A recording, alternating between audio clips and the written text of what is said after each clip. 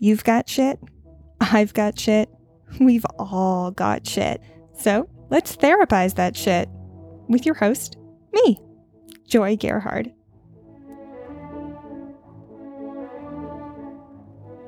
Please note, I am not a therapist. I cannot and do not diagnose anyone or prescribe anything. This is just me, someone who struggles with mental illness, emotions, and intrusive thoughts, sharing what skills I've used and how I've used them. Also, trigger warning, in this podcast, I talk about sensitive topics including mental illness, suicidal ideation, self-harm, rape, childhood sexual assault, trauma, and more. I also swear here and there, so listener discretion is advised. If you're new to the podcast, some context for you. I've gotten a ton of value out of doing group therapy and watching others process their shit. In group, I can see other people's patterns and behaviors much more clearly because they aren't my patterns and behaviors, but rather they're adjacent to mine. It's such a relief. I want to share this relief with you via this podcast, wherein I practice skills while actually in the thick of shit.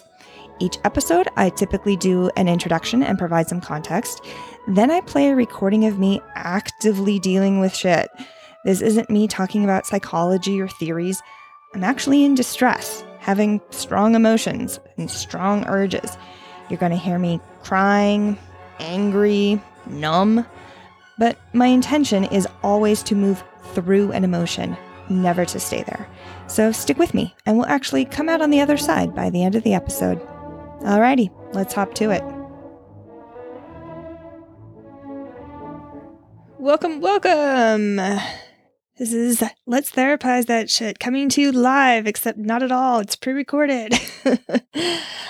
I am still sick. I'm guessing it's bronchitis for the last week. Coughing a ton. Lucky for you, I can edit out all of my coughs. Unlucky for me, every time I talk about coughing, it makes me cough. So, great fun.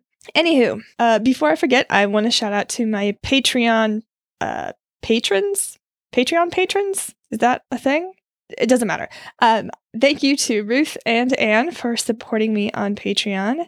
You guys make it possible for me to host this so that other people can actually access it, which is, of course, the entire point. If you're interested in supporting me as well, the link is in the description. It makes a massive impact on my ability to keep this podcast going. There's a few different levels. You can be a metaphor mixer, an emotion combo platter, a dialectic groupie, or a wise mind wizard. So go check it out. All right, what's been going on with me? Thank you for asking. I've been doing exposure therapy, specifically DBT-PE, which stands for Dialectic Behavioral Therapy Prolonged Exposure, for 7 months now, which is why I haven't really wanted to edit podcast episodes and get more of them posted. I already have to listen to myself for an hour a day, and I'm, sick of my own voice. That being said, I'm still recording content, and I have at least 20 episodes worth of content in the hopper ready to go. So this is the only episode standing in the way, because once this one's done, I can do other episodes. And I'm determined to keep at it, which brings us to today's episode. Some brief orientation. Most of the skills I reference are from the DBT manual by Marsha Linehan. As I said just a second ago, DBT stands for Dialectic Behavioral Therapy and is my therapy type of choice. The DBT manual is linked in the description, both in PDF form and where you can buy a hard copy. Whenever I'm quoting the DBT manual, or really anyone else's work other than my own, I turn on a bit of reverb sound effect so that I sound like I'm at a planetarium, or a planetarium bathroom, more accurately. The bulk of the episode that you're about to hear was recorded on April 2nd, 2022, and I'm recording this commentary on October 23rd, 2022, so about 6.5 months later. And in the recording I'm about to play for you, I start off by explaining what exposure is. I get into the weeds a little bit, so if you want the short version, I'll tell you straight up, there's a link in the description to a graphic of an exposure form.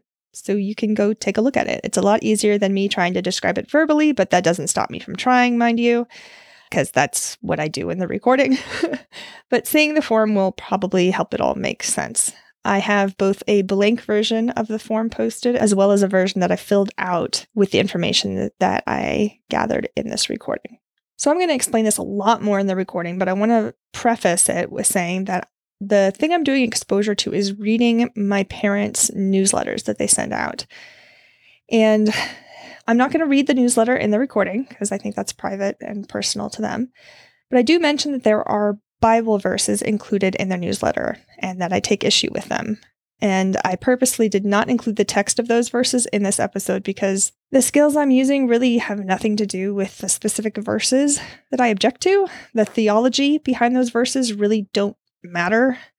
So I mentioned that there are verses that I don't like, but I choose not to mention the content or reference of those verses. Another thing to note, in the original version of this recording that you're about to hear, there were a lot of very long pauses. And I cut them down quite a bit because the episode would have been 3 hours long otherwise. But I want to make something clear. Whenever I say a sentence like, I'm practicing accepting fill in the blank, in reality, I sit there with that thought, with that statement ringing in my ears for 10 to 15 seconds, sometimes up to 30. And I cut most of those out because they don't make for a great listening experience. And after all, this is a podcast. But I wanted to clarify that what you're about to hear goes about 25% faster than it actually took me to do it because of how many long pauses I took. Some people, hi Ruth, would like me to keep the pauses in. I'm choosing not to because I don't like listening to them myself. It's just a lot of silence. And I figure if people want to follow along and do their own exposure while I'm doing mine, that's what the pause button is for. That being said, if a lot of people write in and tell me leave the pauses in, I can absolutely do that in future episodes. So hint, hint, write in, tell me what you think. And a final caveat before we dive in, the emotion of disgust is a big part of today's episode. So I'm going to be talking about what causes disgust and what body sensations come up when feeling disgust, which means that if you have trouble hearing about bodily fluids, tread lightly. I'll do a warning before I mention something, but I also want to give that warning at the top of the episode so you know what you're signing up for. Alrighty, without further ado, here is Past Joy. Take it away.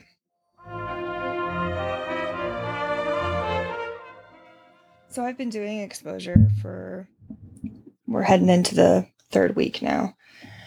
And there's 2 different types of exposure that I've been doing.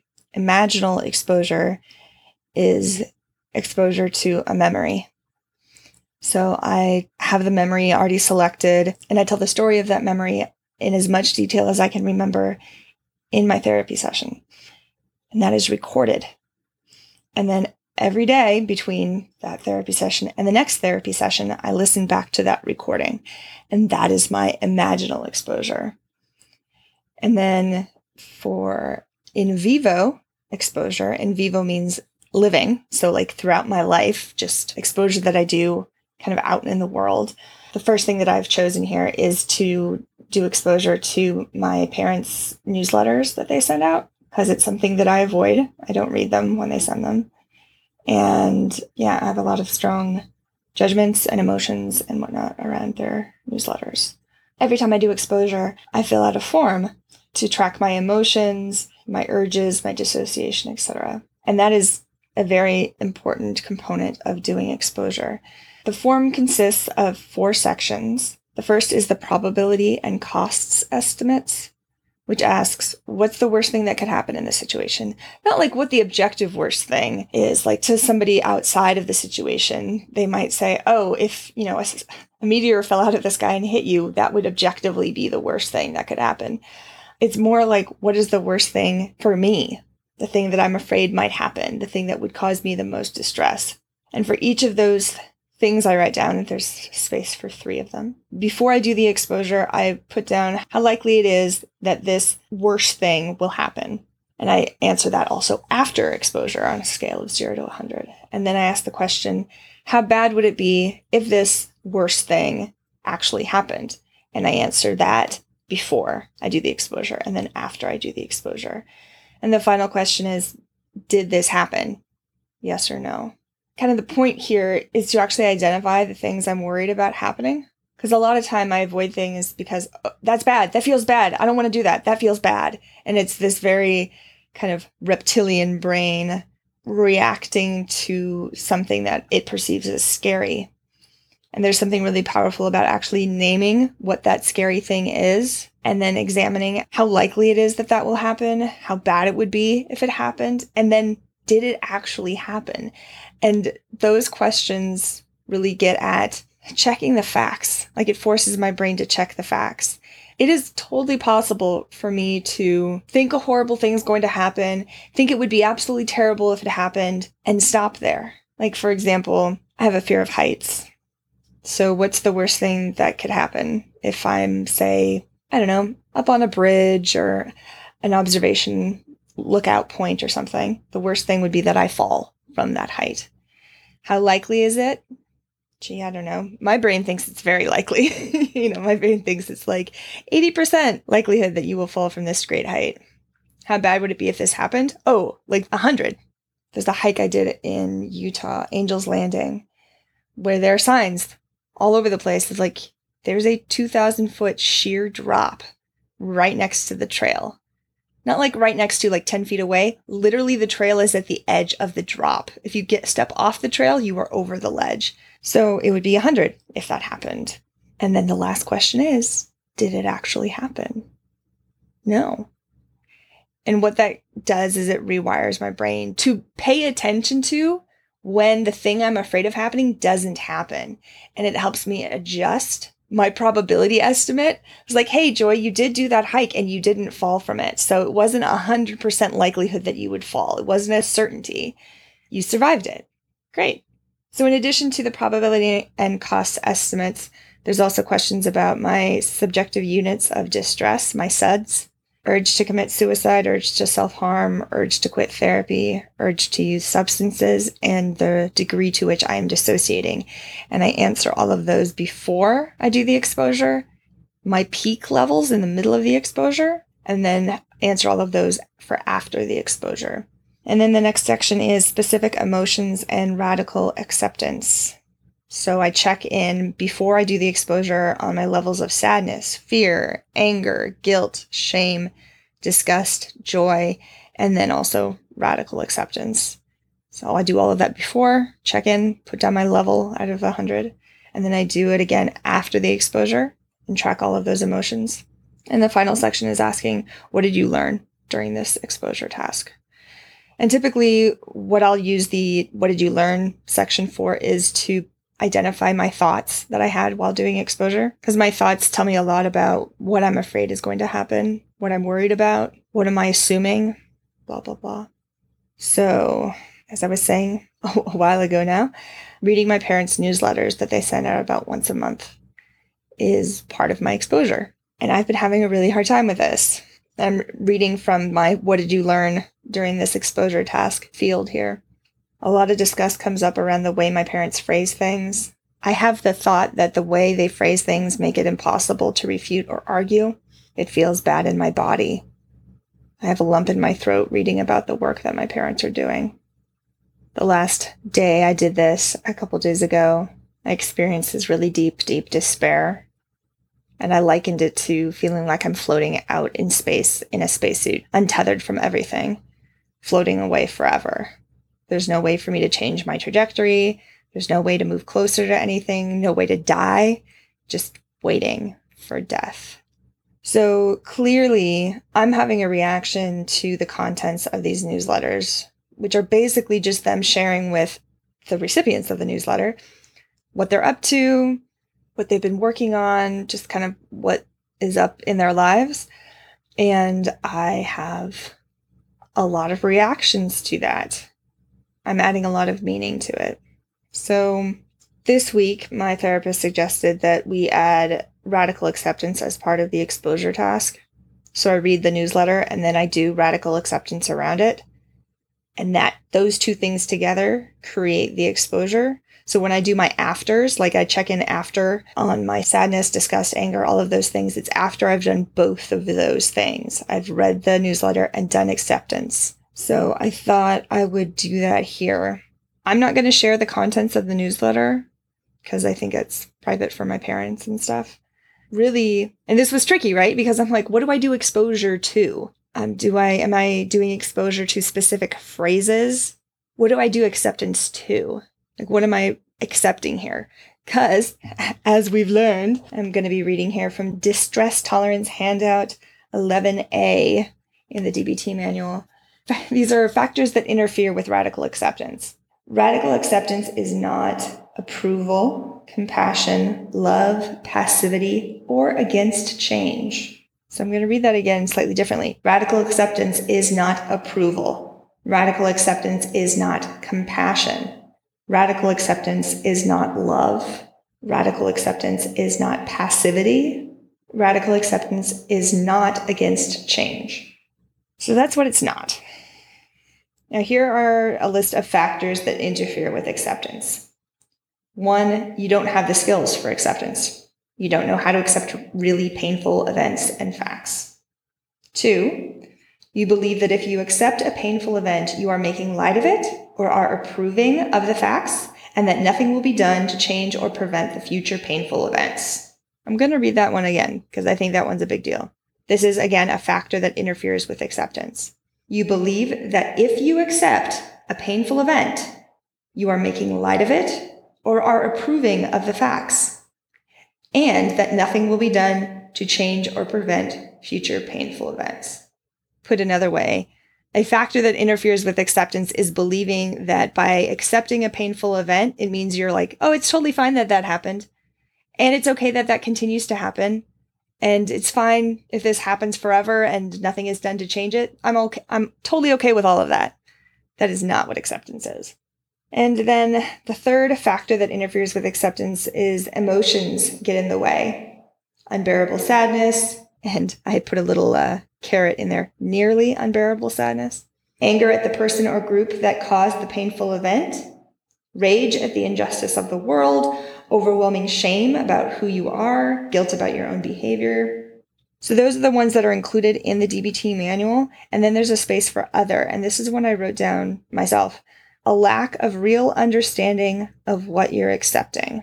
So that is another factor that interferes with acceptance. A lack of real understanding of what you're accepting. And I've used this analogy a lot about like you wake up the morning of your wedding day, if you're Alanis Morissette, and it's raining. And you have the thought, fuck, my wedding is ruined. That is not a thing to do acceptance around. Like, I wouldn't practice acceptance around my wedding is ruined, because that's not a fact. It's a thought I had. I had the thought, my wedding is ruined. I could practice accepting that, actually. That is a fact. I did have that thought, which is factually what happened. And it makes sense to have that thought. If we say it non-judgmentally, because ruined is a judgment, it would be, my wedding is not going to go the way I wanted it to go. Like if I wanted it to be sunny so that we can have an outdoor wedding, and now it's raining, so I'm not going to have the wedding I wanted to have. So practicing acceptance around my wedding is ruined will only make things worse. Like that's not a fact. I could practice acceptance around, I had the thought, my wedding is ruined, and I could practice acceptance around the fact that my wedding is not going to go the way I thought it was going to go. I need to come up with different analogies than this, because, So that's where a lack of real understanding of what you're accepting, like, I think that's a huge deal. Because when I started looking at these newsletters, the first thought I had was, okay, so what do I need to practice? Like, I didn't know what to practice acceptance around. Because I have a lot of thoughts. Like, I had the thought that their faith is a zero-sum game, like it's impossible. It's impossible for me to achieve. Like I have that thought. So do I practice acceptance around the fact that it's impossible for me to achieve the faith that they describe? Well, I mean, that's not a fact. Because there's not a lot of facts about the future.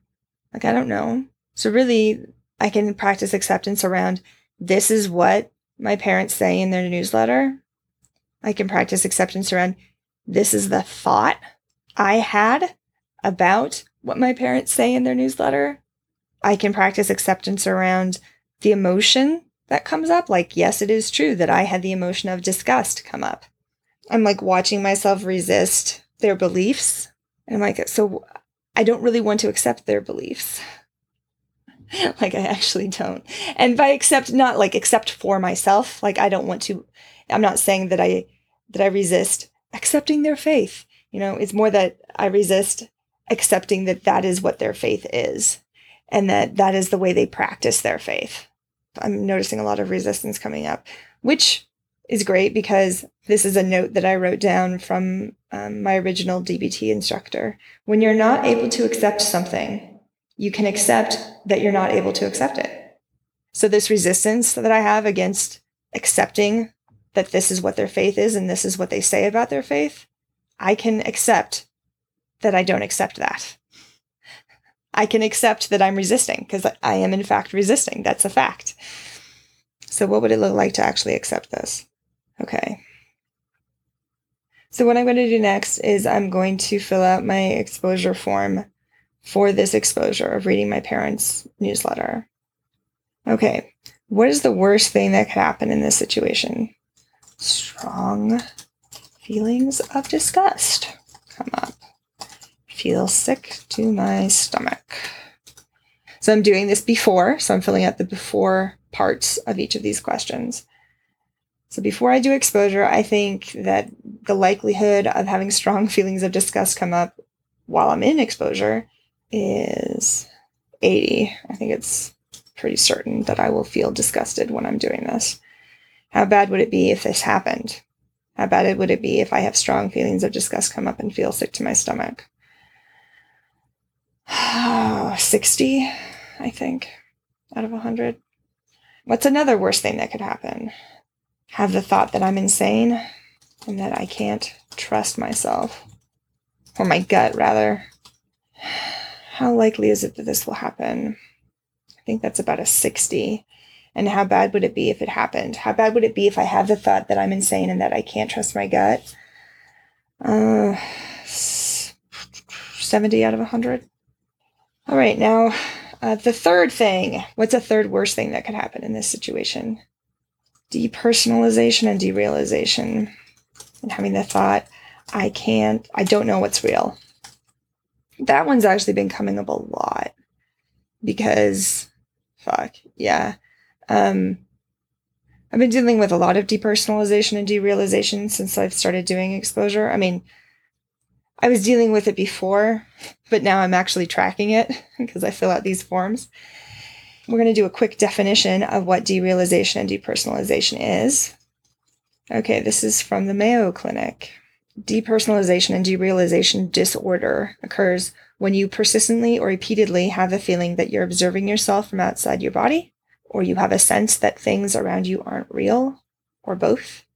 Feelings of depersonalization and derealization can be very disturbing and may feel like you're living in a dream. Many people have a passing experience of depersonalization and derealization at some point, but when these things keep occurring or never completely go away and they interfere with your ability to function, it's considered depersonalization derealization disorder. This disorder is more common in people who've had traumatic experiences. Here are some symptoms of depersonalization. Feelings that you're an outside observer of your thoughts, feelings, your body, or parts of your body. For example, as if you were floating in air above yourself. Feeling like a robot or that you're not in control of your speech or movements. The sense that your body, legs, and arms appear distorted, enlarged, or shrunken, or that your head is wrapped in cotton.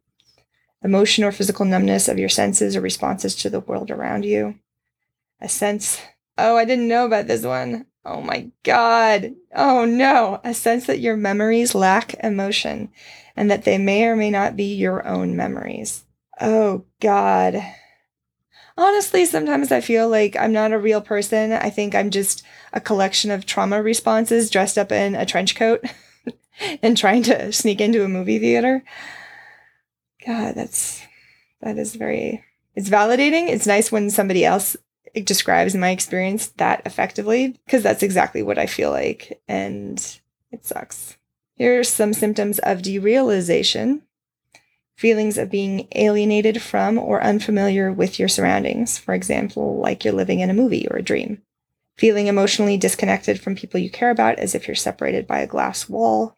Surroundings that appear distorted, blurry, colorless, two-dimensional, or artificial. Or a heightened awareness and clarity of your surroundings. Distortions in perception of time, such as recent events feeling like distant past, or distortions of distance and the size and shape of objects.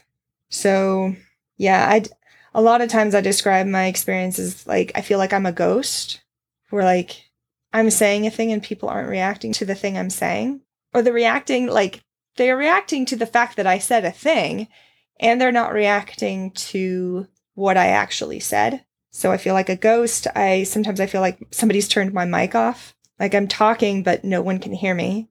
Yeah, it's largely a result of invalidation. I mean, it's completely a result of invalidation. Like I don't trust my own experiences as being real. Ooh, there's a great thing. This is a book that I've mentioned in the past. I'm going to be reading just a couple sentences from Cognitive Behavioral Treatment of Borderline Personality Disorder. This is a book written by Marsha Linehan, who also developed DBT. This is on page 49 in a section called Borderline Personality Disorder and Invalidating Environments. I myself don't have borderline personality disorder. Just this section that felt like a targeted missile straight at like the core of my experiences. Like this describes so many things. So characteristics of invalidating environments. I'm going to be reading just kind of like the highlights here, literally, because these are the parts that I've highlighted. And Marsha Linehan uses gendered language in this. I'm going to turn it into gender neutral. So instead of saying she or her, I will say they or them. Invalidation has two primary characteristics. First, it tells the individual that they are wrong in both their description and their analyses of their own experiences, particularly in their views of what is causing their own emotions, beliefs, and actions. I'm going to read that again because fuck. Invalidation has two primary characteristics. First, it tells the individual that they are wrong in both their description and their analyses of their own experiences, particularly in their views of what is causing their own emotions, beliefs, and actions. So if I say, I feel sad, somebody who's invalidating would say, oh, but you'll be fine. It's okay. Or, why are you feeling sad? Are you a wimp? Or like, you don't feel sad. You're just blowing everything out of proportion. And then the second characteristic of an invalidating environment is an invalidating environment attributes this person's experiences to socially unacceptable characteristics or personality traits. So like that wimp thing is a great example. If I'm sad about something and someone says, no, you're fine, don't be a wimp. Like they're attributing my sadness to a socially unacceptable characteristic, being wimpy. Don't be upset, you'll be fine. Stop being stubbornly negative. That's another one I get from my parents. You're just focusing on the negative. If you weren't so pessimistic, ... Because pessimism is a socially unacceptable characteristic or personality trait. Like that's not okay. At least it's not okay in my family. So here are some consequences of an invalidating environment. There are 4 of them, and I'm just going to read the highlights here. The consequences of invalidating environments are as follows. First, by failing to validate emotional expression, an invalidating environment does not teach the child to label private experiences, including emotions, in a manner that's normative in their larger social community for the same or similar experiences, nor is the child taught to modulate emotional arousal. So I'm going to say that again. First, by failing to validate emotional expression, an invalidating environment does not teach the child to label private experiences, including emotions, in a manner normative in their larger social community for the same or similar experiences, nor is the child taught to modulate emotional arousal. So an example here is if I'm walking down the hall and I stub my toe really, really hard, I might bend over or squat down and grab my foot and be breathing really heavily. I might start crying if I hit it just right. And that's normal. It is normal to stub your toe and feel pain. It's painful when we stub our toes. Somebody who comes along and says, you're fine. It wasn't that big of a deal. See, you're okay. Look at your foot. There's no mark on it. You're fine. You're fine. That's teaching me that my reaction of experiencing pain is not normal. It teaches me that the way I want to describe my experience, like, hey, that was really painful, that hurt a lot, that's not normal either. It teaches me that I should be fine, even in the face of this very painful thing.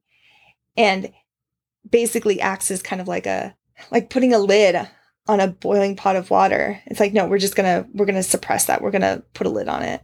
And what that also does then is it never teaches me how to modulate my emotions. I'm just told not to have them. So I'm never told how to have them in an effective way, how to regulate my emotions when I have them. I'm just told don't have them. Okay, so a second consequence of an invalidating environment is by oversimplifying the ease of solving life's problems, the environment does not teach the child to tolerate distress or to form realistic goals and expectations. Oh, your boyfriend just broke up with you? Get over it. It's fine. You'll be fine. Like, it's been a month. Why are you still sad? Cheer up. Like, all of those things are sending the message that it's not okay for me to have the emotions that I'm having, and that it is easy for me to stop having my emotions. Like, just stop being sad. Just get over it. Focus on the positive. All of these things are treated as like quick fixes. And what that would do for somebody being on the receiving end of that invalidation, it tells them to just suppress their emotions, which means they never develop the ability to actually tolerate their emotions or to like have realistic goals. Because if you're told never to feel your emotions, don't you then have the expectation, oh, my boyfriend just broke up with me and it's been a week. I should be fine now. I shouldn't be upset anymore. I shouldn't be sad anymore. I should move on. It's like an expectation that, hey, after a breakup, I should be fine within a week. That's not realistic. Okay, a third consequence of an invalidating environment. Within an invalidating environment, extreme emotional displays and/or extreme problems are often necessary to provoke a helpful environmental response. I've used this example before. If a kid goes up to their mom and says, hey, I'm hungry, I'd like some lunch. And the mom goes, great, I'll make you a sandwich. What that communicates to the kid is, hey, if you're hungry, in order to get your need met, all you need to do is tell me that you're hungry and ask for food. But the flip side is, if the child goes up to their mom and says, hey, I'm hungry, I'd like some lunch, and the mom says, you're fine. And then the kid's like, no, really, I'm really hungry. I'd like some lunch. And the mom's like, no, you're fine. And then the kid's like, Mom, like, I haven't eaten in ages. I'm starving. And the mom's like, no, you're fine. And then the kid starts screaming, I can't handle this. I'm so hungry. And they start crying. And if at that point the mom goes, oh, okay, I'll make you a sandwich. What that has done is that it trains the kid that in order to get their need met, they need to start crying and screaming. There's a threshold that I have to cross in order to get my needs met. Like, I have to perform my emotions above that threshold, or else people won't believe me. Like, that's the thought that I have. And then the fourth consequence of an invalidating environment is that such an environment fails to teach the child when to trust their own emotional and cognitive responses as reflections of valid interpretations of individual and situational events. So again, I stub my toe. I'm crying because I'm in a lot of pain. And somebody coming over and saying, you're fine. See, there's like no mark on your toe. You're fine. What that communicates to me is that you don't actually know when you're in pain.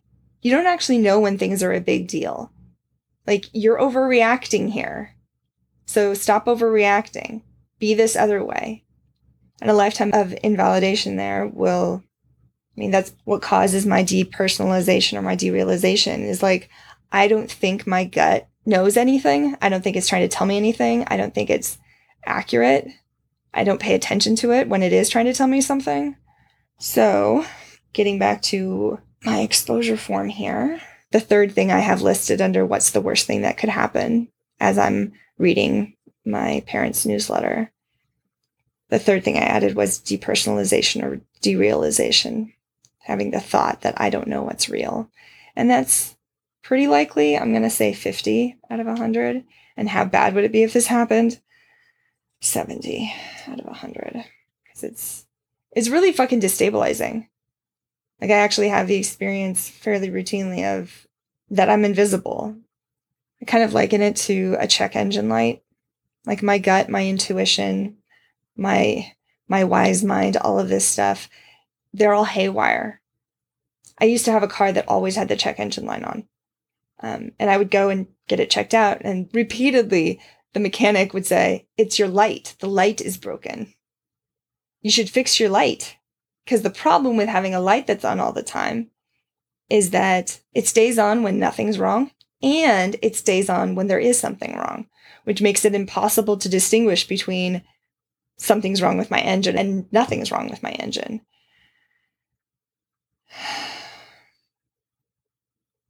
So this depersonalization, derealization component is really confusing because I keep having the thought, I'm not real, my memories aren't real, and it makes it really hard to distinguish when they are.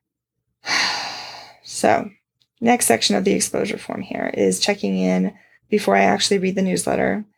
What are my subjective units of distress? Like how much in distress am I in right now? I would say 30 out of 100.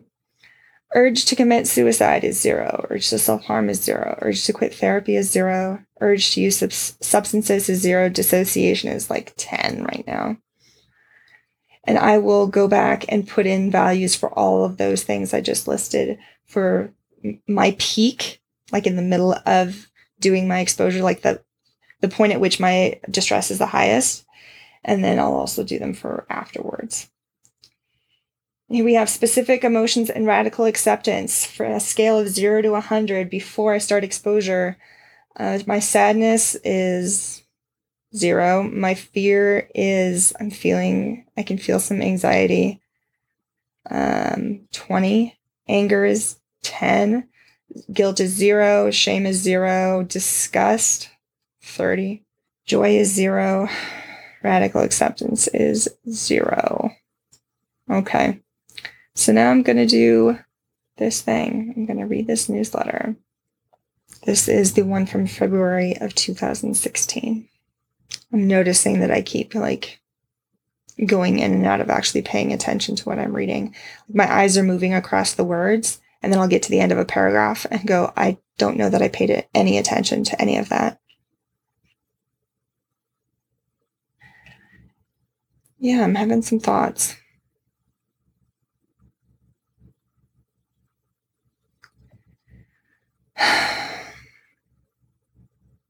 Okay, so I got through the newsletter and now I need to do acceptance to that. So what am I doing acceptance to? That's a great question. The facts. So I'm going to be reading off of Distress Tolerance Handout 11. What is radical acceptance? Radical means all the way, complete and total. It is accepting in your mind, your heart, and your body. It's when you stop fighting reality, stop throwing tantrums because reality is not the way you want it, and let go of bitterness. What has to be accepted?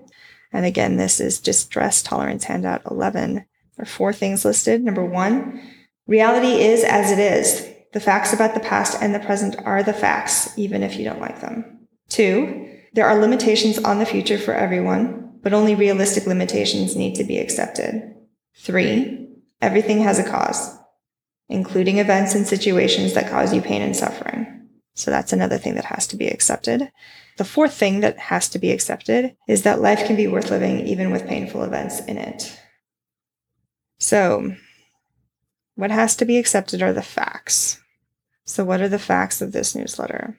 Well, the facts are that they wrote the newsletter. That is a fact. The facts are that they said what they said in the newsletter. It is a fact that they said what they said. It is also a fact that I have strong disgust reactions. It is a fact that I have judgments, because I do. Now, those judgments themselves may not be facts. Like if I have the judgment that all of it's bullshit, that's a judgment. It is a fact that I'm having that judgment. And that judgment doesn't necessarily point to a fact. It isn't a fact that the contents of the newsletters are bullshit. It's a thought that I was having. It's a fact that I had that judgment. It's not that it's bullshit. It's hypocrisy. That's what I'm having judgments around. And a quick aside here, some things that are not facts: assumptions, predictions, which are future-based, judgments, so our evaluations of a thing. None of those are facts. Facts are things like how I feel. It is a fact that I have a thought or an urge or a body sensation. Like my brain is doing something, my body is doing something. Those are facts. And again, like I keep going back to, predictions about the future are not facts. So I don't need to accept what the future looks like. What I need to accept is the past and the present, because I can't change either of those things. The past is already done. The present, as soon as I finish saying this sentence, will now become the past. The only thing I can change is the future. So that means I need to accept the things I cannot change, the past and the present.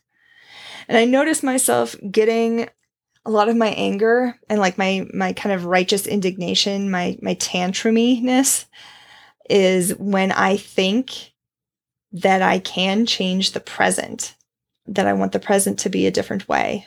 And so I will put all my emotional energy towards this, towards changing the present, which I cannot change, which is why I get this experience of hopelessness and despair and everything. It basically turns off my ability to problem solve because I actually cannot change this present moment. I can change the next moment, but right now, this present moment, by the time I finish saying the sentence, will be over. Now it's in the past, and I can't change that. It's all very trippy. But yeah, a lot of my suffering comes from thinking that I can change the present. And once I start putting all my energy into, but I got to fix this, I got to change the present, it means I stop problem solving. If I can accept that this is what is happening right this second, and there's nothing I can do about that, then the next question becomes, okay, well, given that I don't want this current present moment to persist into the future, given that I would like it to be different in the future, what do I need to do? Really what it does is like radical acceptance requires an honest examination of where I'm at, an honest examination of the thoughts that I'm having, of the emotions that I'm having, because ignoring any of those, rejecting any of those, denying any of those, they're going to come out sideways anyway. It does nothing to actually address the current moment. I'm trying to suppress my emotional reaction, which always to me is reminiscent of if you've ever been in a pool with like a beach ball and you get on top of the beach ball and try to like get it underneath the water, it shoots out of the water with a tremendous amount of force. And suppressed and denied emotions and thoughts are, at least in my experience, like that. The more I suppress them, the stronger they get, the more pressure builds up, and the more likely it is that they will come out in ways that don't work, at times that don't work. Yeah, acknowledging them. It's super counterintuitive, right? That acknowledging an emotion or a feeling would have that emotion dissipate quickly. Like that doesn't make any sense to me. And yet that is what works. So I want to practice some acceptance here. What am I going to practice accepting? I'm going to write this down so I don't forget. Okay, so here's what I wrote down for starters. What I need to accept. And these are these are facts. These are only facts and nothing else. 1, I need to accept that my parents sent this newsletter because they did. They did send it. I got it. So did other people. 2, I need to accept that my parents wrote what they did in the newsletter. They wrote down the contents of the newsletter. That is fact. The newsletter says what it says. That is fact. 3, I need to accept that I had a strong disgust reaction to reading the newsletter, because I did.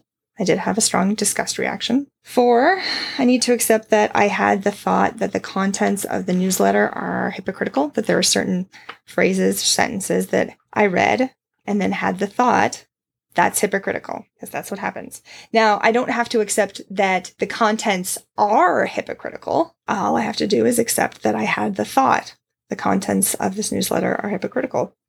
And the 5th thing I came up with is I need to accept that I had the thought that the contents of the newsletter are manipulative, which isn't to say I'm accepting that the contents are manipulative. I'm accepting that I had the thought the contents of this newsletter are manipulative. And not all the way through. There's like sentences here and there. I'm like, that feels like manipulation. or that feels like hypocrisy. And it is a fact that I had those thoughts while reading those sentences of the newsletter. Those are facts. Okay, so let's do some radical acceptance step by step, shall we? This is Distress Tolerance Handout 11B. Step 1. Observe that you are questioning or fighting reality. And then an example of that is, it shouldn't be this way. I am fighting reality. I'm also questioning reality.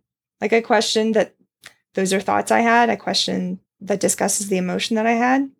And I'm noticing myself judging what my parents wrote in the newsletter, noticing myself judge the way they phrase things, the things they chose to include. And a judgment is wanting things to be a different way. They should have done it differently. That's a judgment. For more information about judgments, please see Mindfulness Handout 5. So Mindfulness Handout 5 is how to be mindful. There's another section, Mindfulness Handout 4, which is the what skills. What do you do to be mindful? And those are observe, describe, and participate. How do you do those things? How do you observe and describe and participate in a mindful way? You do those things on Mindfulness Handout 5. You do those things non-judgmentally, one mindfully, and effectively. So put it all together now. What do you do to be mindful? Observe non-judgmentally, observe one mindfully, and observe effectively. Describe non-judgmentally, describe one mindfully, and describe effectively. And participate non-judgmentally, participate one mindfully, and participate effectively. So, judgments are things like good or bad, should or shouldn't, fair or unfair, right or wrong, black or white, always or never, all or nothing, name calling, calling someone an asshole is a judgment, calling someone a jerk is a judgment. And these are just, I'm sharing my notes and my thoughts about this. These are, the list I just read off is not included in the actual DBT manual. The problem with judgments are that they're not based on fact. They're based on our interpretations. Another problem is they're immutable. They don't tend to change. Our judgments typically are carved into stone and very hard to change. And another problem with a judgment prevents understanding of myself, of others, and of reality. My DBT instructor defined judgment as aggressive certainty, and I really, really like that. So I'm noticing back on Distress Tolerance Handout 11B, practicing radical acceptance step by step, I am noticing myself fighting reality, like judging that is the newsletter that my parents sent. I'm judging and rejecting that they wrote down, like the contents that they wrote. I'm noticing myself judging those. I'm judging myself for having a strong disgust reaction. I'm judging myself for labeling the contents of their newsletter hypocritical, and I'm judging myself for having the thought that the contents of the newsletter was manipulative. And it's really less their words and more the verses of the Bible that they're quoting. I have thoughts about those verses as being hypocritical or manipulative too, which is great fun. So yes, step 1 of accepting reality. I am observing that I am judging and rejecting and fighting the reality of reading that newsletter. Okay, step 2 in practicing radical acceptance step by step is remind yourself that the unpleasant reality is just as it is and cannot be changed. This is what happened. The unpleasant reality is as it is and cannot be changed. Okay, so they sent the newsletter. That is what happened, and it cannot be changed because it's in the past. It happened in February of 2016. The contents of the newsletter are as they are and cannot be changed. That is what happened. That is what the contents of the newsletter is. And because it was sent out to all these people, it cannot be undone. Remind myself that the reality that I had a strong disgust reaction to reading the newsletter, that is the reality, and it cannot be changed. I'm having a strong disgust reaction right now, actually. And that is the reality, and also cannot be changed, because that is the reaction I'm having right this second. I can change how I feel in the future. I cannot change how I feel right this second, because now it's in the past. What the fuck is time? What is time? It's okay, Joy. Focus.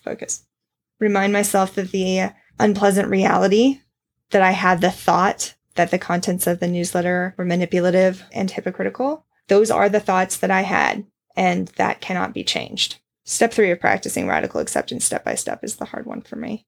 Remind yourself that there are causes for the reality. Acknowledge that some sort of history led up to this very moment. Consider how people's lives have been shaped by a series of factors. Notice that, given these causal factors and how history led up to this moment, this reality had to occur just this way. This is how things happened. So, of the 5 things that I listed that I want to practice accepting here, remind myself that there are causes for the reality that my parents sent this newsletter. There was a cause. There's a reason that they sent this newsletter. I want to practice reminding myself that there are causes for the contents that my parents wrote in the newsletter. There's a reason they wrote what they wrote. I'm practicing reminding myself that there are causes for why I felt disgust. There are causes for why I currently feel disgust. Namely, I'm having the thought that I need to feel disgust. It would be bad to not feel disgust. It is important that I feel disgust because if I didn't, I'm having the thought that that would mean I'm accepting and liking what they wrote. Acceptance is not liking joy. Accepting doesn't mean I like it. I'm happy about it. I'm overjoyed about it. I want it to continue. That is not what acceptance is. So I'm practicing reminding myself that there are causes for my feelings of disgust around reading this newsletter. I am practicing accepting that there are causes for my thoughts that the newsletter is hypocritical and manipulative. There are causes for those thoughts. There are reasons that I had those thoughts. So that's the first clause of step 3. Remind yourself that there are causes for the reality.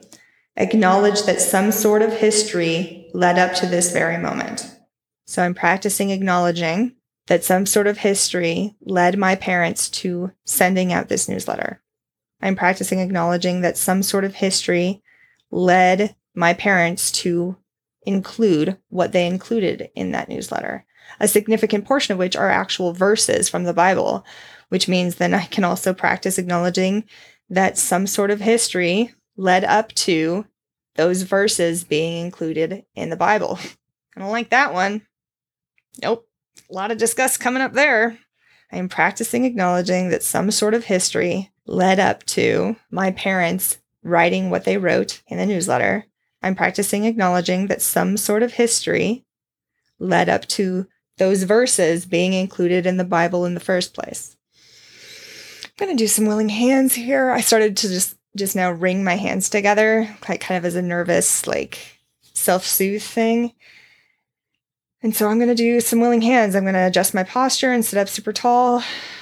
And I'm going to open up my palms, face up, palm up, I guess, and breathe.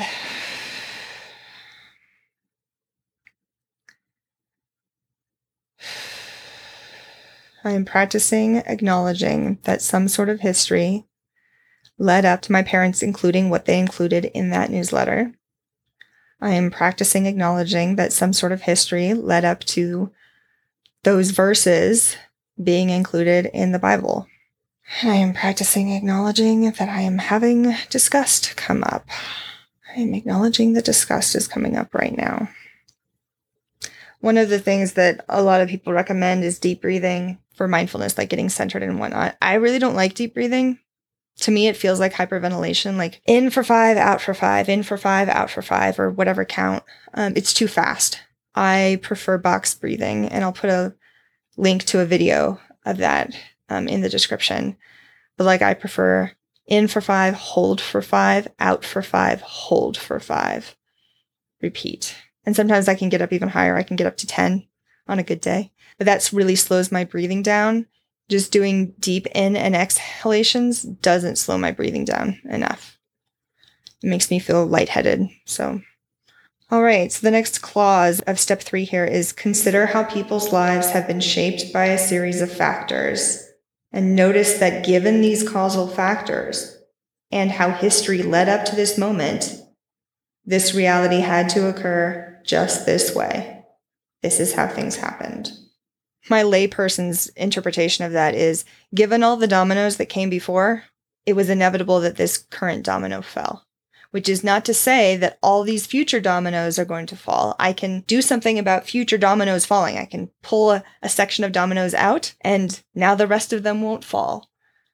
But standing here in this present moment, given all of the dominoes that came before, it is inevitable that this current domino fell. Given the pattern of the dominoes from before, given the spacing between them, given gravity and everything else, given that all those dominoes fell, it is inevitable that the one in this present moment fell. So I am practicing accepting that my parents' lives have been shaped by a series of factors. I am practicing accepting that my life has been shaped by a series of factors. Fucking hell, guys, what is going on? Okay? I haven't actually practiced this with such granular detail before. I read step 3 all at once and then apply it all at once to whatever I'm practicing accepting. I've never done it one clause at a time to each component of my acceptance at a time. And I'm noticing myself internally giving up resistance. I really don't like this. I don't like this at all. Okay, let me do some observe and describe here to explain what's happening right now. So before we got into acceptance, I observed that I had all these judgments, right? They shouldn't have sent out this newsletter. They shouldn't have included the content that they included. They shouldn't have included those verses. Those verses should not have been included in the Bible. The Bible shouldn't say that. All of those were judgments that I was having. And something just shifted in what I just said, that my parents' lives have been shaped by a series of factors. My life has been shaped by a series of factors. People who published the Bible, their lives were shaped by a series of factors. The people, the committee, whoever decided what goes in the Bible, their lives were shaped by a series of factors. The people that those Bible verses are attributed to, their lives were shaped by a series of factors. What's annoying here? This is really annoying. I'm experiencing annoyance. Is if I get all of that, then it's well, of course, this is what would happen. I had a moment at some friends of mine's home recently. I was working at their dining room table and I needed more room, so I pushed something further away from me. And I think it was my laptop actually, which was open. Or maybe it was a box. It was something with some height to it. And I pushed it away so I could have more space. And because the thing that I pushed away had height, I couldn't see what was behind it, so I didn't see that there was a mug of water. And as I pushed the thing away, the mug of water fell off the table, landed on the floor, spilled water everywhere. And I noticed myself have all these judgments of I'm mad that there's water everywhere, so I need to go clean that up. And there shouldn't be water anywhere because I shouldn't have spilled the mug. And I was practicing low-grade acceptance in this moment. I'm okay, here's a chance to practice it. Okay, could it have gone a different way? Well, I should have gotten up and checked that there was nothing behind my laptop or this box or whatever that I was pushing out of the way. I should have checked that there was nothing behind it. Okay, well, why didn't I do that? Because I didn't think there was anything behind it. I didn't have the thought in that moment, you should check what's behind that box or that laptop to make sure there's nothing there. I didn't have that thought. How could I, without having that thought, how could I have gotten up and checked? Now, I would like this to not happen in the future. So I would like to put in some protocols, which may just be me remembering that moment of now I have to clean up water. That's a pretty strong moment. So now I know to check in the future. So it can go a different way in the future. It could not have gone a different way than the way it happened that time. So that's an example of actually looking at what led up to this moment. Why didn't it go a different way? And asking those questions without judgment. Well, why didn't you go and check that there was something behind your laptop or your box or whatever? Oh, I didn't have the thought. Well, why didn't you have the thought? I don't know. It didn't occur to me to have that thought. Well, why didn't it occur to you? It just didn't. Okay, well, given all of that, could it have gone a different way? No. No, it couldn't have. So this is what I'm noticing. This is why I'm getting annoyed because I need those judgments. I want those judgments. They do something for me. The Bible should say different things, or my parents should include different things in their newsletter, or my parents shouldn't have sent out that newsletter. All of those judgments are doing something for me, which is a great question to ask a judgment, by the way. What are you trying to do for me, judgment? And I have an answer. God, I don't like this. This is uncomfortable. So I have the thought that there are components of the Bible that are harmful, either by themselves, like the actual verses cause harm, or by the interpretation or the interaction of people who believe the Bible, like they're causing harm by that interpretation or by their interaction with those verses. So if I have the thought that there is harm being done, it makes sense that I would judge those verses and be like, that's not a helpful verse. That verse can cause a lot of harm because I do not want harm to be done. Like I can see how those verses can be taken out of context. I can see how those verses can be like cranked up to 11 and applied across all things, always, and how that application would cause a lot of harm. So my experience of those verses is that they're really harmful. And I would like them to say something different. So my judgments around both the inclusion of those verses in the newsletter and also those verses themselves, my judgment is trying to protect me. My judgments are trying to do something for me. So it makes sense that I would have those judgments. So getting back to step 3, practicing radical acceptance step by step, consider how my life has been shaped by a series of factors. It makes sense that I would have disgust come up. It makes sense that I would have thoughts that it's hypocritical or manipulative. Like those thoughts come from somewhere. Like there's a lot of baggage there. I'm kind of covering the same ground over and over again here because I really want to get this. So I have reminded myself that there are causes for my parents sending the newsletter, for what they wrote in the newsletter. I'm practicing reminding myself that there are causes for the strong disgust reaction that I had.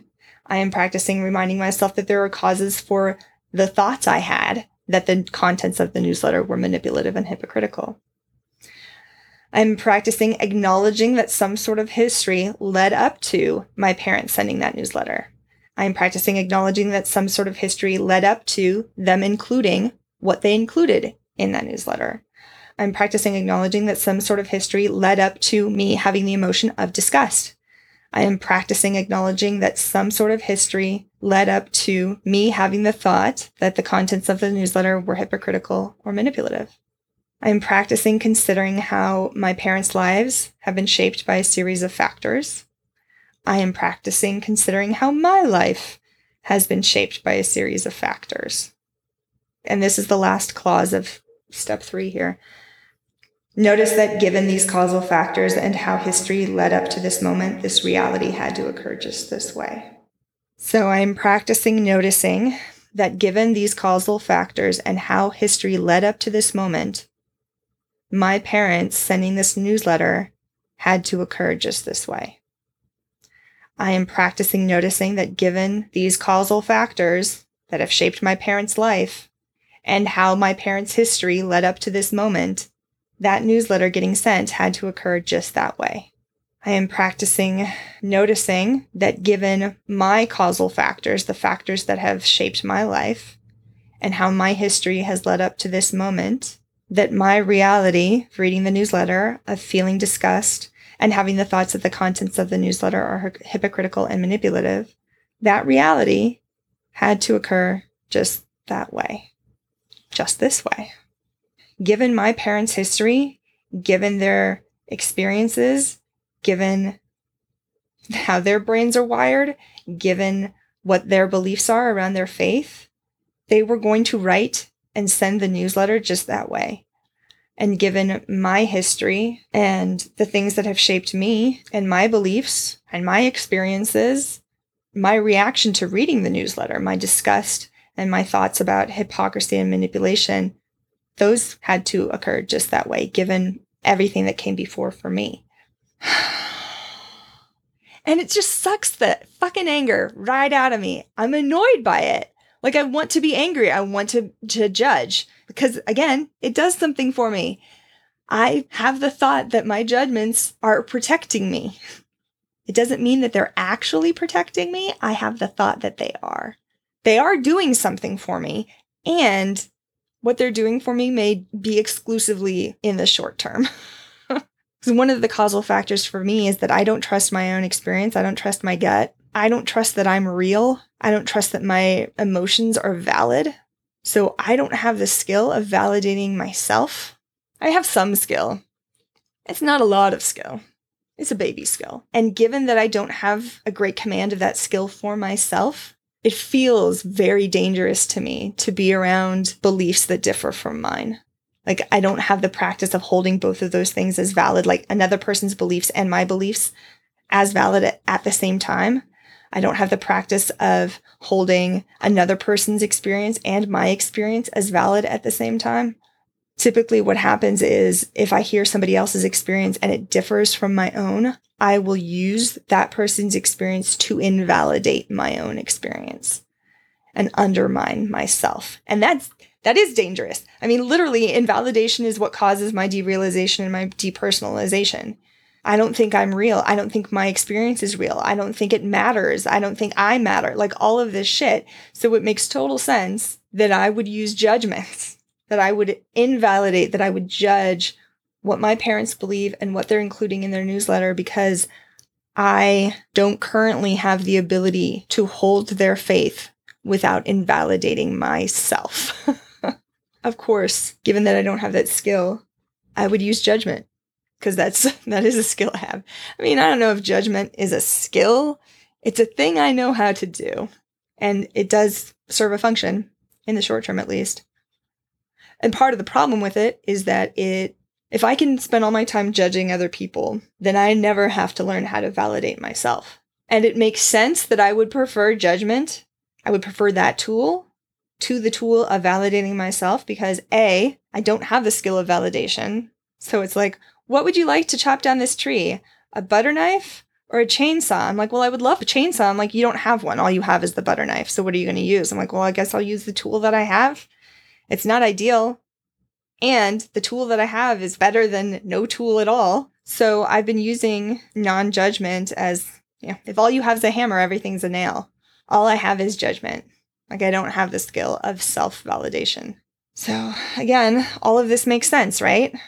And it's not effective. Like my judging them doesn't actually get me any closer to validating myself. It's what I use to validate myself. It's like a jerry-rigged version of it. It's what I use to prevent invalidation of myself. If I can get out ahead of it, I can prevent this thing from invalidating myself because I don't have that skill of self-validation. So we're going to jump to step 4 here. That's not a jump. That is literally the next step. We're going to take a step to step 4. Practice accepting with the whole self, mind, body, spirit. Be creative in finding ways to involve your whole self. Use accepting self-talk, but also consider using relaxation, mindfulness of your breath, half smiling and willing hands while thinking about what feels unacceptable. Prayer, going to a place that helps bring you to acceptance, or imagery. So those are some ways to get involved with your whole self. And doing this podcast actually is kind of me practicing using accepting self-talk because I'm practicing accepting my own experience and I'm doing it aloud. So it's self-talk. Brilliant joy, brilliant deduction right there. I've also been sitting here doing willing hands. If you're new to the podcast, first off, welcome. Now we're like halfway in. Willing hands is a mindfulness technique. No, it's not. It's a distress tolerance technique. It's on distress tolerance handout 14. And basically I have a picture of it on my Instagram feed at Let's Therapize.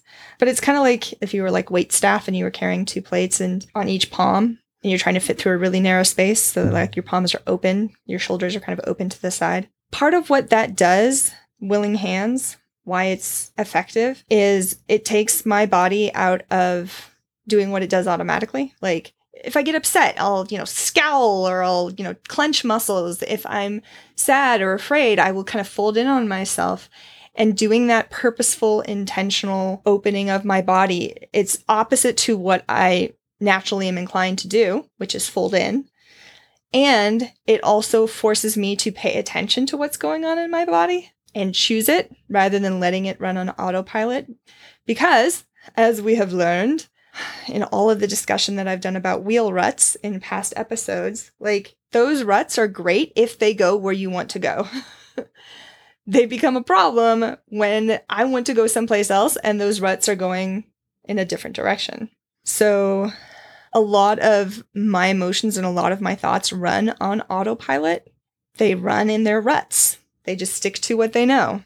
And if I want that to be different, if I want to get to a different destination, I first off have to be aware that I'm in a rut, that I'm just like, that's my machinery that's running. Hey, look, that's the thought I'm having.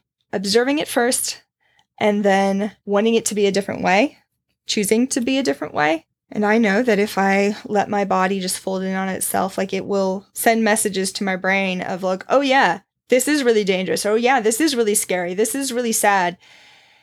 And it kind of creates this positive feedback loop of now my brain is doing thoughts that are consistent with being sad or being afraid or whatnot. And I'm like, in my room right now, I am objectively safe. I am not in danger. So I am choosing to open up my body posture and practice accepting, back to distress tolerance handout 11B. Practice accepting that my parents' lives have been shaped by a series of factors and that they have their own history. And given these factors and given this history, it was inevitable that they send out that newsletter and that they include the contents that they included. I am practicing accepting that I have history and that my life has been shaped by a series of factors. And that given that history and given those factors, that it was inevitable that I would have a strong disgust reaction to this newsletter. It was inevitable that I would have the thoughts that it's hypocritical and manipulative. My body is wigging out right now. This is so interesting. This has happened before when I'm processing disgust. My stomach gets upset and whatnot, but it is like actively gurgling now. Let's take a look for a second at what the physical sensations are for disgust. At the end of the DP, well, it's not the end. In the DBT manual, there's an entire section on emotion regulation, and one of my favorite, most useful handouts is Emotion Regulation Handout 6. Each emotion gets its own page, and there's, I think, 10 or 11. Yeah, there's 10 emotions. So the emotions that are included are anger, disgust, envy, fear, happiness, jealousy, love, sadness, shame, and guilt. And there's other emotions clearly that we have that aren't included in these. These are kind of the big 10. But yeah, each page, so I'm going to do the one for disgust here. Each page describes synonyms for that emotion. So we've got synonyms for disgust. Each page also has prompting events for feeling that emotion. Like an event. The event itself will cause disgust, not our thoughts about it, the event itself. So here's a list of prompting events for feeling disgust. And then there's interpretations of events that will prompt that emotion. So my thoughts about a thing, my thoughts about an event that will trigger disgust in this example. That each page has the biological changes and experiences of that emotion. So biological changes and experiences of disgust, what it feels like in our bodies. That each page has expressions and actions of that emotion. So expressions and actions of disgust are urges, like what it would look like to somebody standing on the outside, how they could tell that I was having a disgust reaction. And then finally, each emotion has a section on the echoes or after effects of disgust, like how it impacts us throughout the day.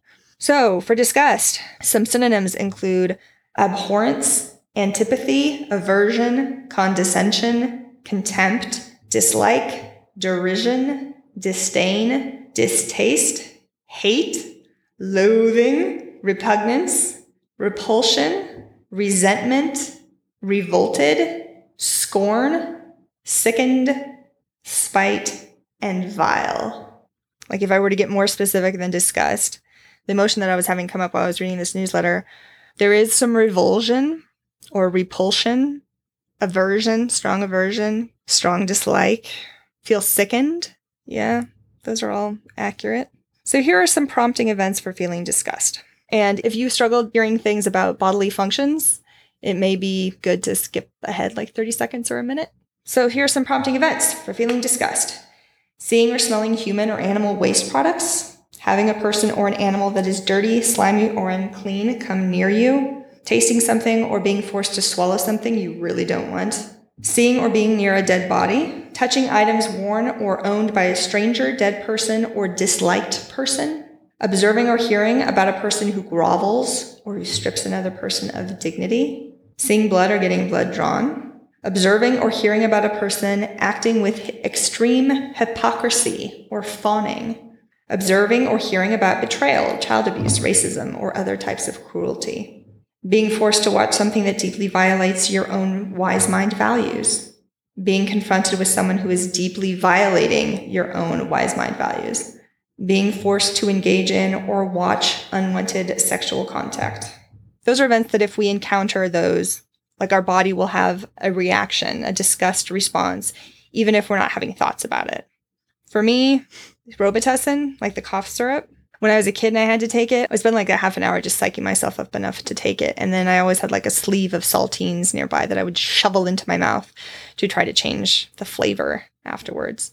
And then I'd be like burping it up and stuff. And it was just this, I'm having a disgust reaction right now. It's great. It's great. And then we have interpretations of events that prompt feelings of disgust. These are our thoughts about an event, whether it's actually factually true that a thing is happening. If we think that thing is happening, our bodies can have a disgust response.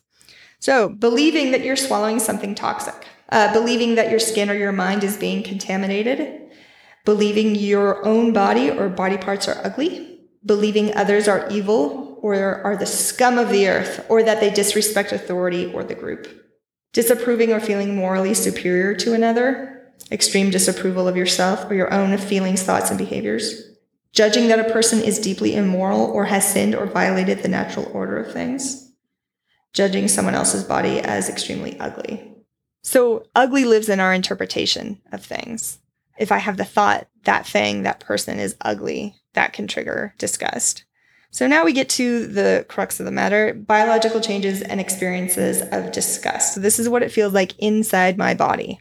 So nobody on the outside would know that I'm experiencing these things. Another quick thing, if you have a hard time with bodily fluids, you might want to skip forward 30 seconds.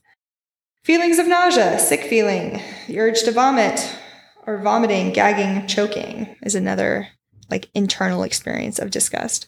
Having a lump in your throat, aversion to drinking or eating, intense urge to destroy or get rid of something, urge to take a shower, urge to run away or push away, feeling contaminated, dirty, or unclean, feeling mentally polluted, fainting. Like I remember my first sexual assault as an adult. I got home and took a shower and like scrubbed my skin raw. Like I had the urge to like claw out of my own clothes, claw out of my own skin even, because I was just so like, ugh. So definitely I'm feeling nausea. It's not like upset stomach. It's just a huge amount of tension in my gut. Like it feels really tense and there's a lot of gurgling going on. So now we have expressions and actions of disgust. So somebody outside of my body looking at me, this is what they would see. And again, if you don't like bodily functions, skip ahead 15 seconds or so. Vomiting or spitting out, closing your eyes or looking away, washing, scrubbing, taking a bath, changing your clothes or cleaning spaces, avoiding eating or drinking, pushing or kicking away, running away, treating with disdain or disrespect, stepping over or crowding another person out, physically attacking causes of your disgust, using obscenities or cursing, clenching your hands or fists, frowning or not smiling, mean or unpleasant facial expression, speaking with a sarcastic voice tone, nose and top lip tightening up, smirking. So I'm definitely experiencing a lot of like, it is just like I can feel it on my face. Like I'm kind of like grimacing, I guess. I think of the character of Disgust in Inside Out, voiced by Mindy Kaling. She's green. She's kind of like always like, ew, I'm over it. It's that kind of thing. And the final section here, after effects of disgust or echoes, like how disgust will linger. It includes narrowing of attention, ruminating about the situation that's making you feel disgusted, becoming hypersensitive to dirt. I do a lot of rumination, actually. Instances where I have conversations with people where they're displaying sexism or racism or homophobia, like I'll ruminate about that for days. I'm like, oh, I should have said this, or I'll try to figure out exactly the right thing to do or say to convince them that what they think is wrong, which is a judgment. Yeah, so definitely feeling the ruminating there.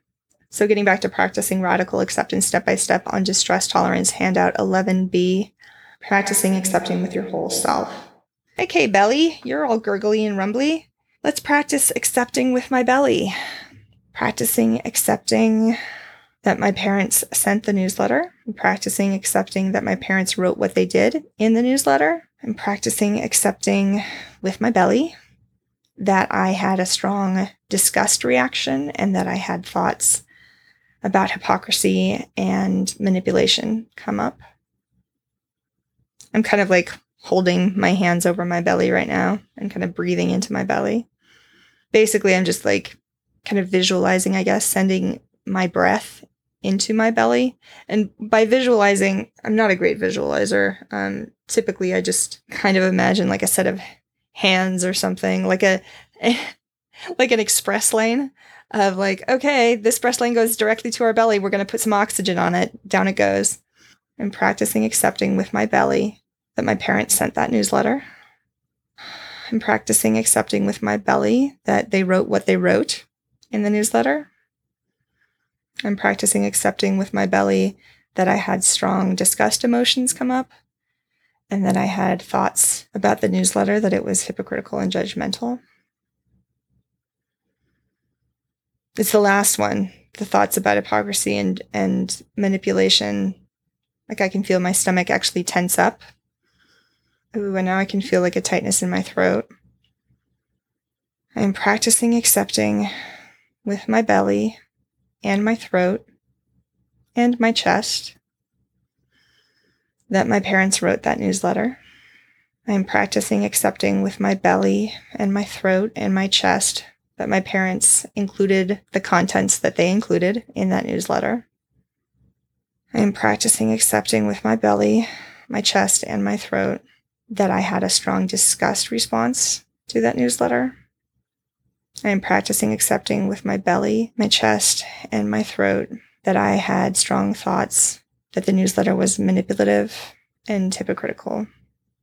So I was breathing kind of slowly there with my hands on those different body parts and just kind of paying attention to those body parts while I was breathing and while I was speaking. Like, I don't know functionally what it means to like send breath into a body part. I don't know what that is. I'm guessing. And for me, the way it ends up showing up is that I typically am just aware of that body part and paying attention to it. Like, oh, I'm holding tension in my chest. Great. So I'm going to breathe and I'm going to be aware of my chest while I'm breathing. And I'm going to send visually my breath into my chest or into my belly or into my throat or into my legs or whatever, wherever I'm holding tension. Like I just envision blood that has a lot of oxygen in it going to those body parts and like bringing oxygen to those body parts and being like, hey, we got you. You're taken care of. You can relax. That's kind of what I picture.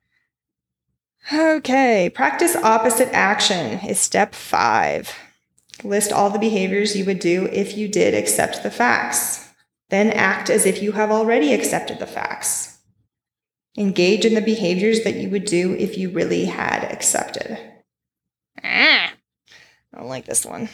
Okay, if I accepted that my parents sent the newsletter and that they put what they put in the newsletter and that I do not currently have the skill to be around their beliefs and their faith without invalidating me, without experiencing derealization and depersonalization, without feeling like I'm insane.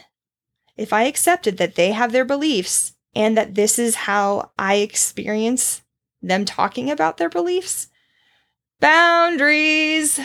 I would have to put in boundaries. Like, given that I don't have the skill to hold my experience as valid while I'm listening to them talk about their experience, I need to stop being around their experience. Is that realistic? Like, I live in their home, so I overhear them talking, and their faith is really important to them. So it's inevitable that I will hear them talk about their faith, that they will bring it up with me, that I will overhear it. So if I'm going to be exposed to this, what do I need to do? Well, first off, I need to really beef up my skill of self-validation. So I need to practice that a lot. Practice validating myself, practice being mindful of the thoughts that I'm having. Like, they'll talk about how serving others is important to them. And the thoughts I will have is, oh my God, like, that's really dangerous. Like, I'm worried that they put serving other people as being more important than taking care of themselves. I really don't want them to model that for me. They've been modeling that behavior for me for my entire life, and it had a lot of consequences for me. And I'm having to unlearn all of that now, and I'm having to learn boundaries and self-care. All of this, I'm having to learn how to say no. I'm having to learn how to ask for what I want and need.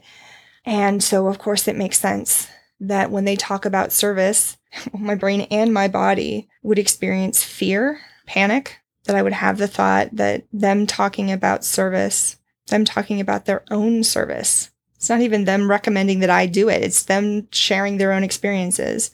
I have the thought that that's dangerous for me because I'm just starting out trying this validation thing for myself, like validating myself. And of course, I would feel afraid of anything that I thought might undo that. So I really want to pay attention to my thoughts and acknowledge that they are thoughts of like, oh, there's a thought. That's a thought I'm having. I can have the thought that their service and their beliefs around service is threatening to me. That's a thought I have. Is it actually threatening to me? I mean, I think it was as a kid. Like, I think it set up a whole host of really problematic behaviors and ways of thinking and ways of interacting that I'm unlearning now. And I get to unlearn it now. Like, I am not at the effect of their beliefs anymore. I get to have my own. And those real ruts are deep. So it makes sense that I would be cautious. Like, I don't want to get back into those ruts. Like, if I accepted that these are my parents' beliefs, that is what they believe, that is what they say they believe, and that they share their beliefs, they talk about their beliefs in a way that I can hear them. I really need to practice self-validation more. Like, a lot. I think that's the skill to beef up. And I'm feeling fear in my body. Like, that feels dangerous. Because my history of invalidation, like, I don't trust myself. It feels like me validating myself is like the off-brand version of validation, like the Safeway Select brand.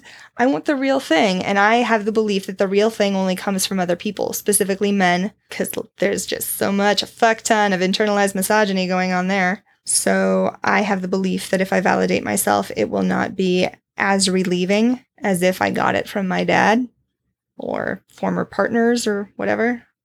And now I feel sick to my stomach again. Because I guess the thing to do there is to accept that my experience is valid. My self-validation is valid. And that feels really scary.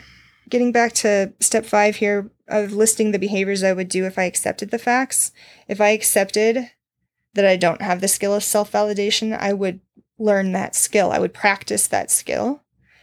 If I accepted that I have strong disgust come up when my parents talk about their faith, if I accepted that I have strong disgust come up, what would I do? Do some self-soothing. I'd have some boundaries. Like, if we're actually having a conversation, I can tap out. I can say I need to go be alone for a bit. I don't know how to self-soothe for disgust, so I'm going to need to talk to my therapist about that.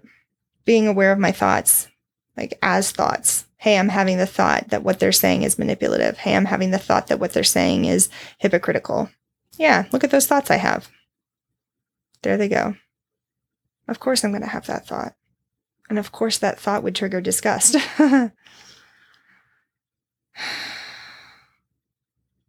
Can feel my body relaxing a little bit.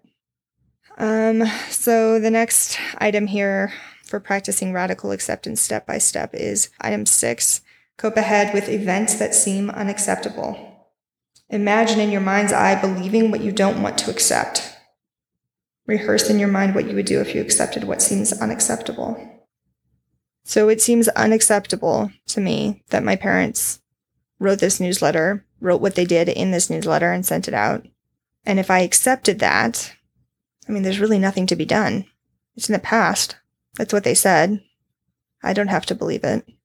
If I accepted that that's what they believe and that's what they say, then I really need to beef up my self-validation, because all this lack of acceptance, all this judgment is training wheels. It's a way for me to survive, given that I don't have the skill of self-validation.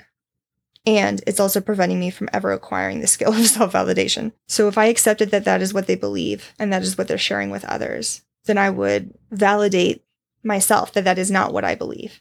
Validate why that's not what I believe.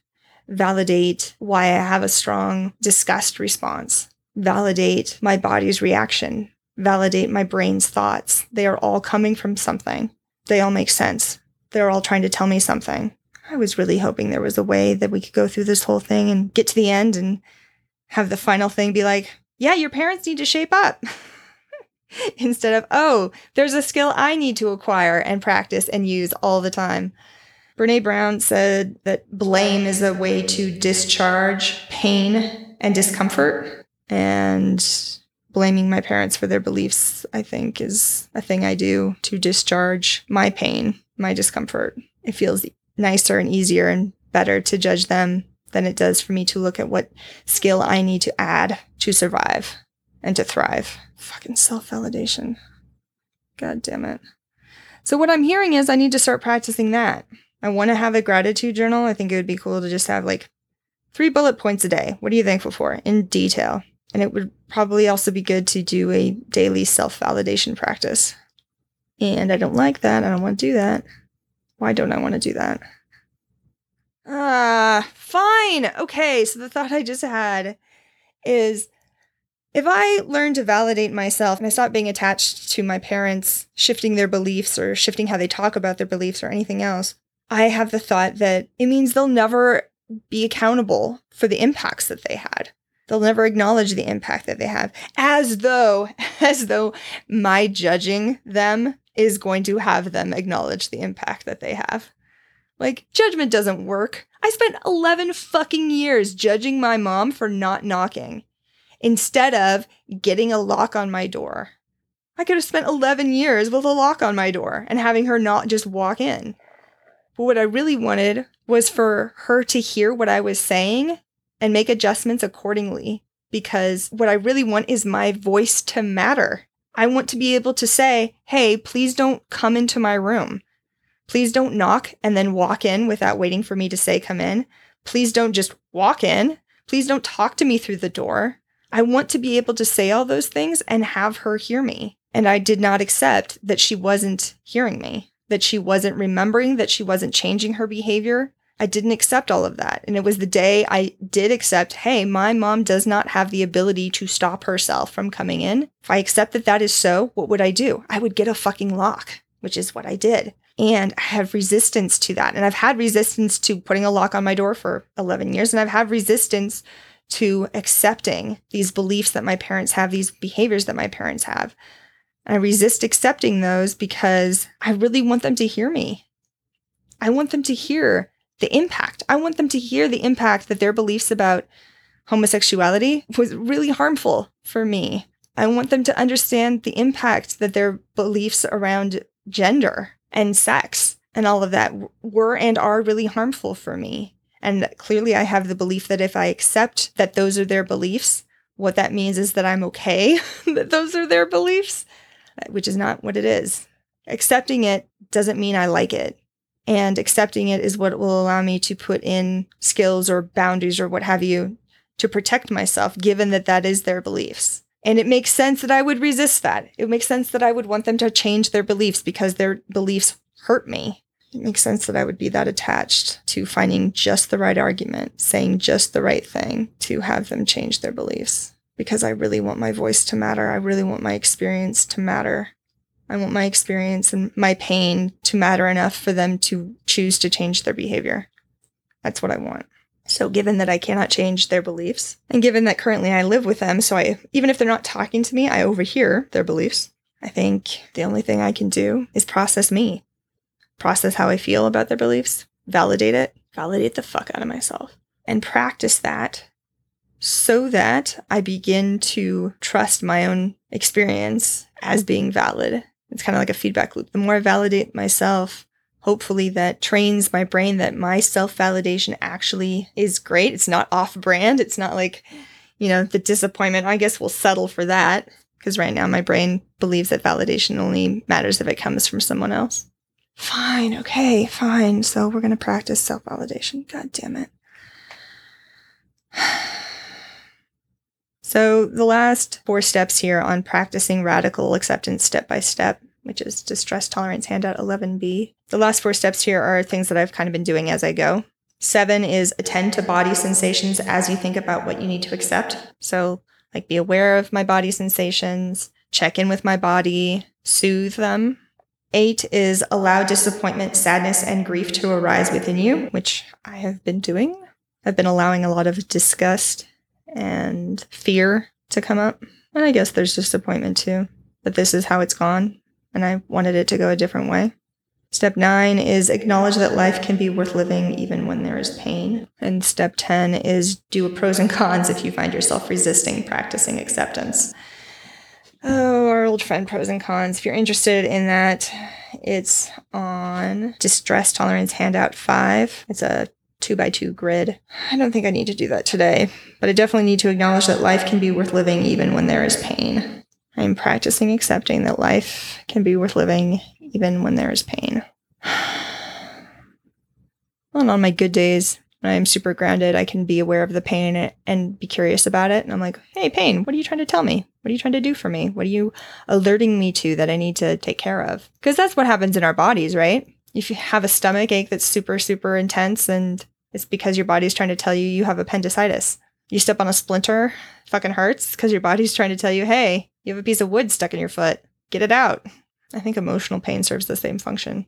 Hey, you have a belief that's hurting you. Hey, that rut, that pattern of behavior, that pattern of thoughts, that's hurting you.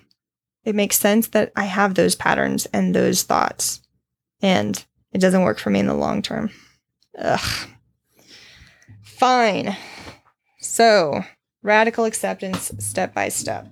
There you have it, which is the end of my exposure. And now I finally get to answer the questions of how likely it is that the things I was afraid of happening actually happened.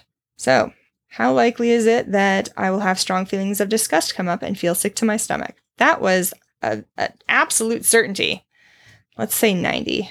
How likely is it that I will have the thought that I'm insane and can't trust my gut?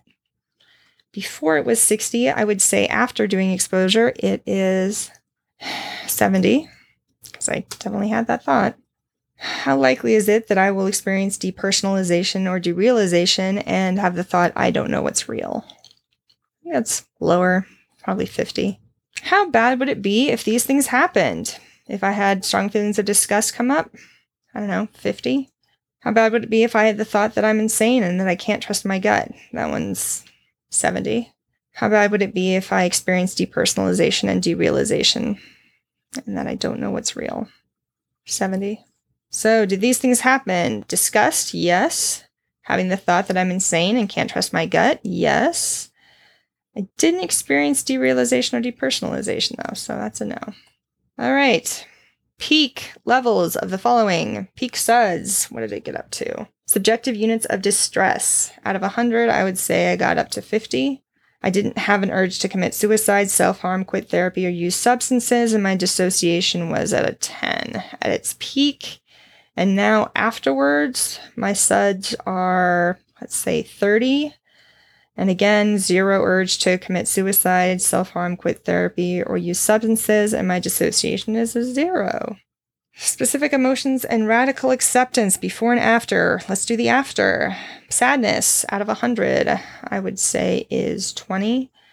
Fear is 10. Anger is 10. Guilt is 0. Shame is 0. Disgust, I'd say 40. Joy is 0. And radical acceptance, I can actually say an amount. Let's say 20. Actually, I think it might be a little higher than that. 30. Okay, and that is my in vivo exposure. Fun stuff. All right, we're going to stop recording now.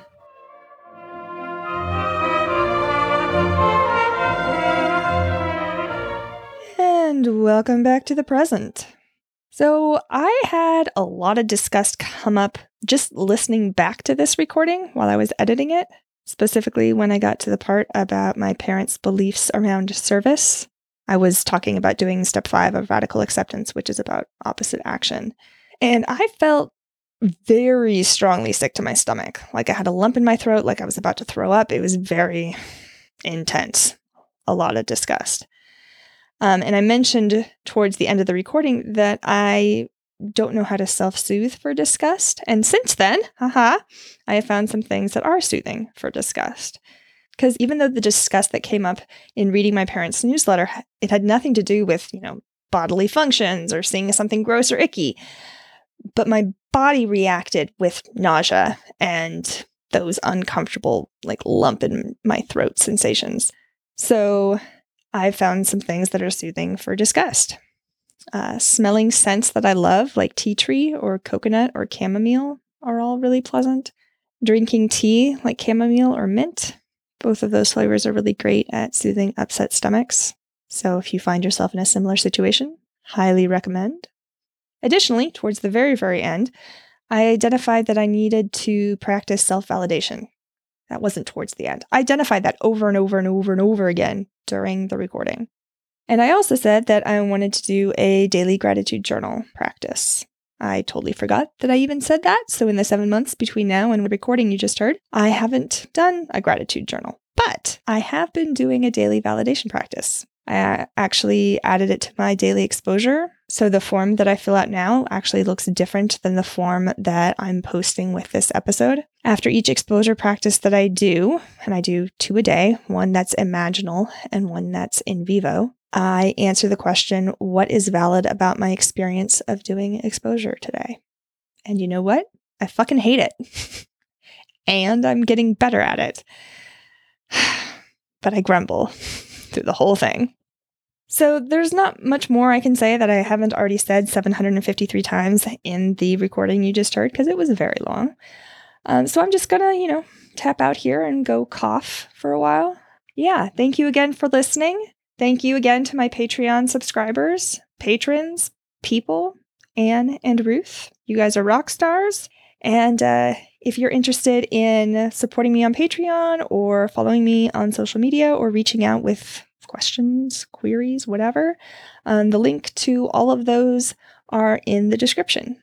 So I'm still not sure how to end these things, so I'm just going to do my usual thing of ending it super abrupt. This has been Let's Therapize That Shit with your host, me, Joy Gerhard. If you like what you heard, please rate, review, subscribe, and tell your friends about it. I'll see you next time. Intro and outro music is Swan Lake Opus 20 by Tchaikovsky, performed by the London Symphony Orchestra, conducted by Anatoly Fistulari, and released on LP by Richmond High Fidelity London Records in 1952.